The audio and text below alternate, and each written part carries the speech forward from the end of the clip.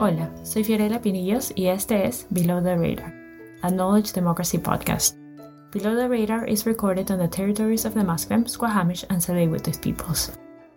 On this episode of Below the Radar, our host Amjoha is joined by Barbara Steenbergen from the International Union of Tenants. Together, they talk about the role of tenant unions in Europe, as well as their advances in housing policies and protecting tenant rights. Que lo disfruten. Hello, welcome everyone to Below the Radar. Really excited that Barbara Steenbergen could join us today. She's with the International Union of Tenants in their EU office based in Brussels. Welcome, Barbara. Yes, thank you. Thank you for inviting me, Em. Nice to be here. Yeah, wondering if we can begin. Why don't you introduce yourself a little bit? Yes, I will. So my name is Barbara Steenbergen. If you translate this name, it's actually a Dutch name. If you translate it into English, it would be Rocky Mountains, Barbara Rocky Mountains. And I live and work in Brussels. Since 12 years, I'm representing the International Union of Tenants towards the European institutions. And if I may say so, this is one of the nicest jobs you can have on earth. It is really something where you can put your passion and dedication into the protection of tenants' rights and the right to housing, and of course, to shape political agendas. So this is what I'm doing in Brussels. Before that, I worked 10 years in Berlin for the German Union of Tenants, where we really did everything to protect tenants' rights, to do more urban and sustainable development. We worked with the parliament, but we also worked with the people. We helped them to organize themselves, to create new forms of participation, direct tenants participation. So this is really a wonderful job you can do. And I'm happy that here the colleagues from Canada are interested to listen to what we are doing here in Europe. I'm wondering if you can talk a little bit how you yourself got involved in organizing with tenants' rights in Berlin. So how did you walk into this type of community and political organizing? Yes, I'm coming from finances. I'm coming from finance policy, and I worked there in the city to do policy for a political party. So I was there in the parliament. And at a certain time, a colleague of mine asked me, Barbara, would you like to change of subject? Do you think housing policy is something interesting you would like to do? And I said, well, why not? Because housing policy is something everybody is interested in, and everybody can tell a story about it. Everybody has good stories and bad stories. So I thought, yeah, why not doing the change? And then I became person for international relations at the Deutscher Mieterbund, so the German Union of Tenants. And so this wonderful story started. Now, in the Canadian context, particularly in a city like Vancouver, that's so expensive in terms of real estate, but also rental. And then also in terms of protection of tenants' rights, the tenure of housing, we have this term here, renovictions. In others, we have property prices that have gone up in profound ways that have resulted in further evictions of people. And this seems like a very different context than the European one, or in many other parts of the world where you don't see this sort of phenomenon in terms of the rate of change and the wholesale removal and moving on of people through economic forces and other means. And I'm wondering if you can sort of characterize the state of the policy environment and situation in Europe where you work in terms of how countries are approaching it and where you think some of the more interesting ideas are happening. Sometimes everybody says in Europe the situation for tenants is better. I give you a clear yes and no. Let me start from the supply side of the market. We do have also in Europe a crisis in affordable housing provision. We do have a serious crisis, and the European Commission, which is quite a neoliberal union, they even checked it, and we do have an investment gap of 57 billion euro per year in Europe in the investment of affordable housing. So something is going on. The financial crisis hit us also very, very hard. global financial crisis, we have a massive, let's say, restructuring of housing markets, where we before had, let's say, small landlords. We have now a concentration. We have a concentration of institutional investors buying the housing stock that is on the market currently, which is mostly the public and the social housing stock. A lot of the social and public housing stock has been sold in Europe. This is not just from 2008 on, but also from the year 2000 on. So we do have a massive problem in the supply of affordable housing. But on the other hand, and now I'm talking from the demand side, from the tenant side, I do think that our tenant protection laws are more elaborated than, for instance, in Canada or in other Anglo-Saxon countries. So this is something where we really, I think, booked quite good successes. And this is a reason.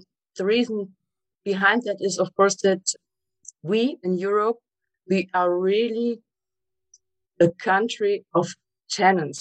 In many countries, the percentage of tenants is higher than the percentage of people owning an apartment. So there also must be a very strong and good consumer law. And the rent law is part of the consumer law. So this is the situation in Europe. I do think that there is a little bit of change coming now, because we see that even the big investors are a little bit afraid of legislation coming now. And legislation is coming from many parts. It is coming from the European Union. It's also coming from the national government. It's coming from regional governments. It's coming from city governments. So this is something perhaps interesting to learn in Canada, where you do have, I think, a massive financialization and capitalization of housing. The more recent passage of the initiatives in the European Union regarding tenants' rights, I'm wondering if you can talk a little bit about some of the advances that were made there, because obviously they probably come from decades of work, of community organizing and policy development to create a political consensus currently, and what about these policies that you find interesting? Yes. Of course. Let's say to make a change towards a social rent law, this is not something you can do in a week or even in a legislative period. This will last longer. Say the tenant movement was established in Germany. It was the first country. So our first tenants union was founded in 1899. And since then, we have constantly been working to have a fair and balanced tenants protection right, which we call the social rent law. So this is something which is going in line also with the social movement also of workers. And this is something we had to fight for years. Nevertheless, as you know, after the fall of the wall, we had a lot of new countries in the European Union. So Central and Eastern Europe, as we call them, CEE. And there was actually not a real tenants protection right.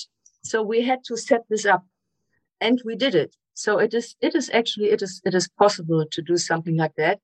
It is possible to change the law, to have more security of tenure, protection from evictions, protection from renovictions. But it takes time. It takes, let's say, the long run. You need to fight. And I think the only way you can achieve this is by really organized tenants, established tenants unions as partner in negotiating with governments. May it be on the local level, may it be on the regional or national level, or even the supranational level, like in Europe. So this is the way how to do it. And I think we achieved quite a lot. What I see now in some countries in Eastern Europe, we made a big progress in favor of tenants. One of the countries where we have quite a lot of, let's say, progress is the Czech Republic, but also in Poland. And now we are starting with more and more countries, because working for a tenants union means to export best practices in law, in participation of people, in community engagement. This is what it is all about.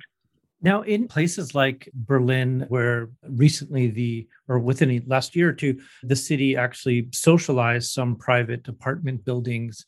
And I imagine that there would have been a lot of advocacy from tenants and other groups advocating for a policy change such as that. I'm wondering if you can talk a little bit also about on the supply side of what is publicly held beyond the policy side of tenancy protections, some of these movements that are essentially addressing, attempts at financialization or the acceleration of capital moving through booming cities such as Berlin. Yes, yes.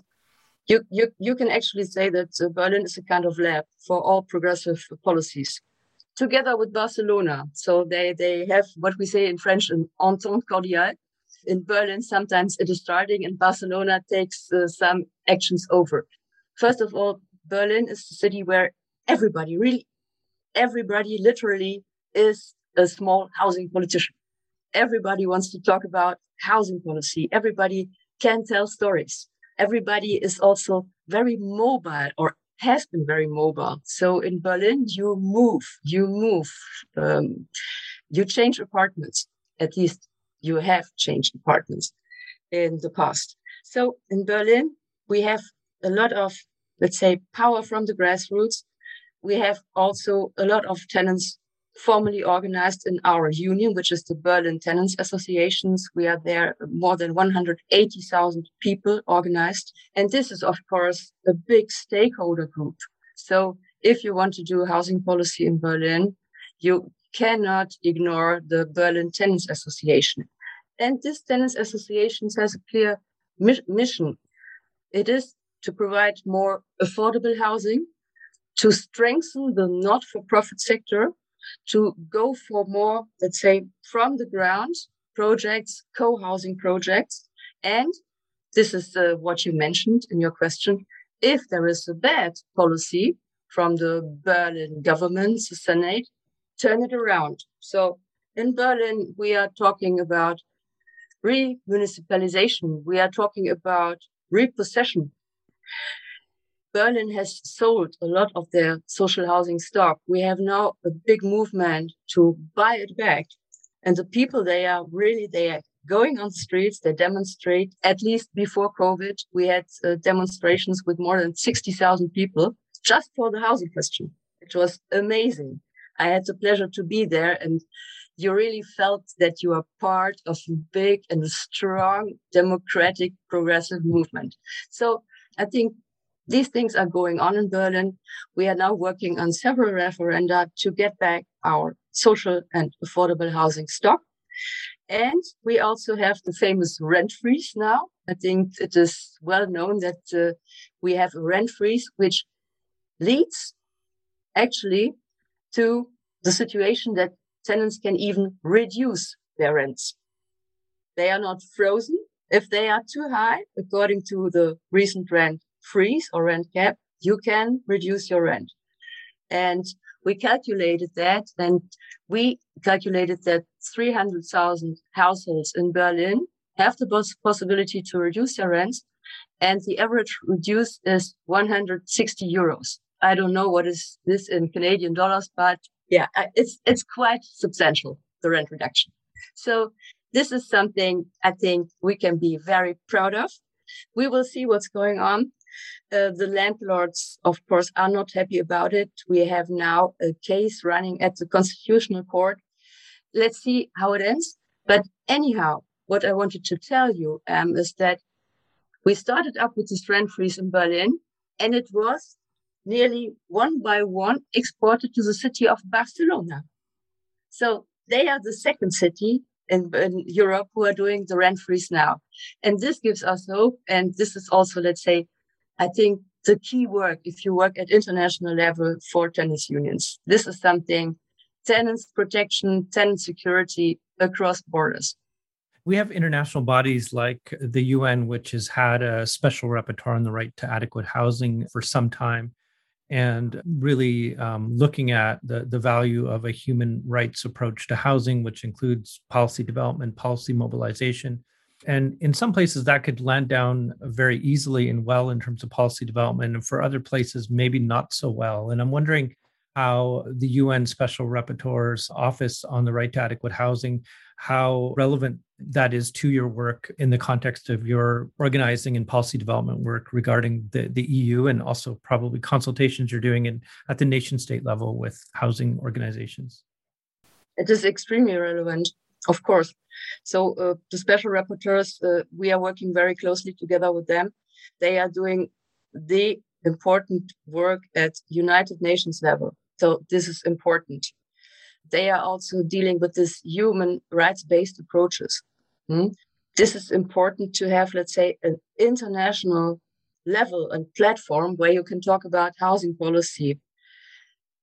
But this is something at international level. Rent law is national. So we always claim for a combination. So international human rights resolutions, laws, of course, but at the same time, a social rent law at national level. This is extremely important as part of the consumer law, as part of the civil law, because don't forget, our main issue of all the tenants unions is to protect tenants and protect them if they have problems with their landlords and protect them even at court. So we are claiming for a good and progressive social rent law. And this has to come hand in hand with, of course, the international framework at UN level. Given the long history of tenants union in Europe as well, how the funding of the organization happens? Is it through membership fees? Is it through foundations, civil society organizations? And the reason I ask is that in a lot of contexts where we have something similar here, it tends to be done on a voluntary ad hoc basis that's either unfunded or underfunded for the type of work that needs to be done in a long-term sense from both a policy, a lobbying point of view, and also from a tenant engagement perspective. So I'm interested in the longevity of how you built up those structures over time. The International Union of Tenants is entirely financed by membership fees. We do not get grants. And you can imagine this doesn't make us rich, but it makes us independent. Mm-hmm. And our voice is strong. So we heavily criticize governments, of course. It's sometimes hard to do it if you're financed by governments. We are financed by membership fees, and most of the tenants unions are also in Europe financed by membership fees entirely. Let's say the system works mostly like that. You become a member of a tenant union as a kind of insurance. So in Europe, before you sign a rental contract, it is very common that you become a member of the tenants union at the same time. So this is something that works as a model.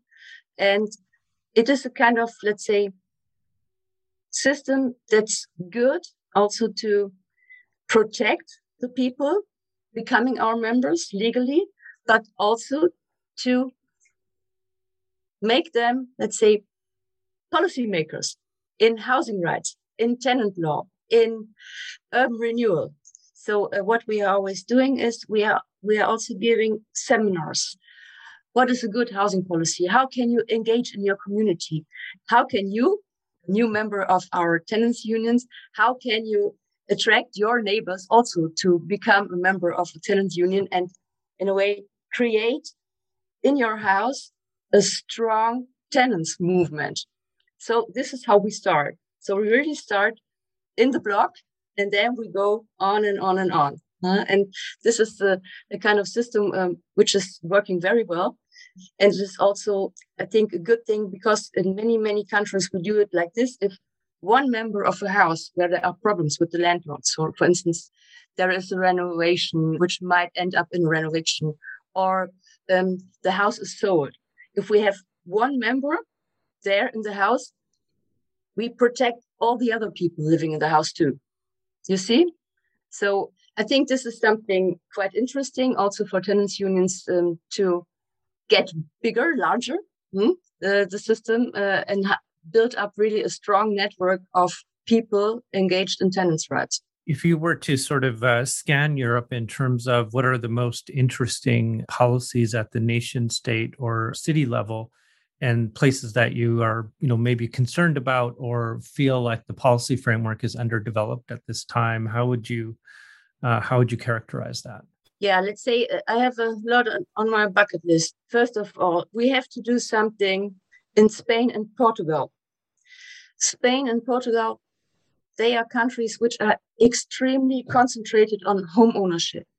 Why is that so? Because there was actually no fair tenants' rights there. There was no fair rent law. So everybody chose to become a homeowner without having the money to be a homeowner. And this is something we need to change absolutely in a very short term. And we are now starting, let's say, with some models and labs in Barcelona, as I told you before.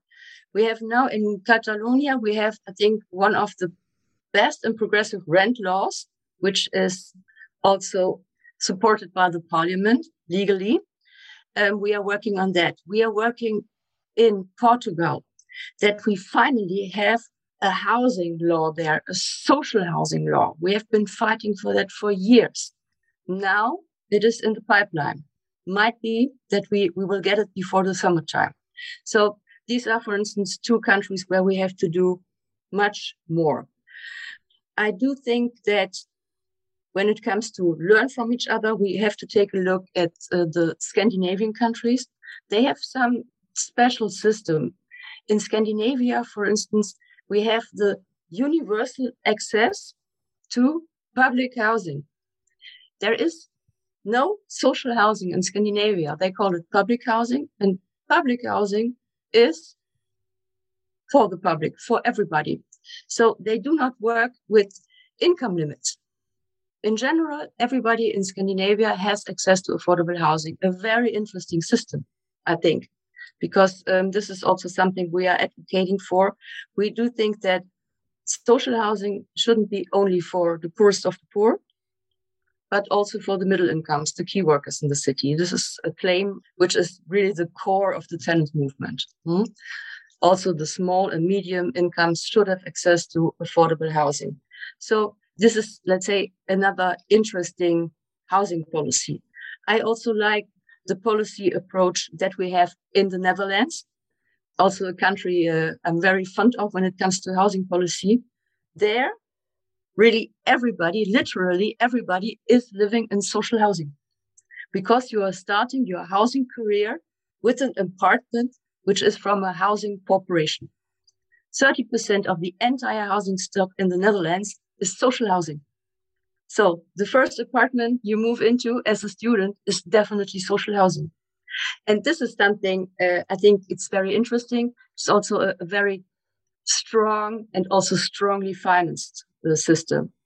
Last but not least, let's say when it comes to cities, next to Berlin, and I told already about my city, Berlin, the second city I like the most when it comes to housing policy, successful housing policy, is, of course, Vienna, the city with the highest share of affordable and social housing. Actually, Vienna, the city, is worldwide the largest landlord. They have 220,000 housing units, affordable housing units, and they have income limits which are quite high, so that it is very clear that also the middle incomes have access to affordable housing there. So this is also a success model, but financed through a tax which is more than 100 years old. So again, such a system has to be built step by step. But dear friends in Canada, you have to start at a certain point, and then it can go in the right direction. You have to make a start. And this is what I learned also from our interview that we had. I think Canada is a little bit shy when it comes to strong protection of tenants, and you can make a start. You are also a little bit reluctant in really going for social and not-for-profit housing, for community land trust. This seems to be also a little bit new. So I can only encourage you to go for it. It's really working in many, many countries, and it is not the return to communism. Don't be afraid of that. You had mentioned that there's going to be a festival next summer in Finland. Yes. We will have the International Social Housing Festival in Helsinki, Finland. It is in June 2022. I would be very happy to welcome participants from Canada there. We will present best practices. All the policymakers are there. All the big social and public housing associations are there, but also the entire, let's say, scene, the scientific scene, the universities, the students, the grassroots organizations. So I think this is something very, very interesting. And this festival is open for everybody. And try to get there to Helsinki. It's also a beautiful city in Finland. And do not only stay for 1 week, stay a little bit longer, and then also visit me in Brussels, and we can talk about housing policy in Europe. Barbara, thank you so much for joining us on Below the Radar. You've given us a lot to think about, and it's great. It'd be great to stay in touch with you as policy discussions evolve here in Canada. Thank you. Thank you. Below the Radar is a knowledge democracy podcast created by SFU's Vancity Office of Community Engagement. Thanks for listening to our conversation with Barbara. Head to the show notes to learn more about the International Union of Tenants and the International Social Housing Festival, as well as some of the other initiatives covered in this episode. Gracias y hasta la próxima.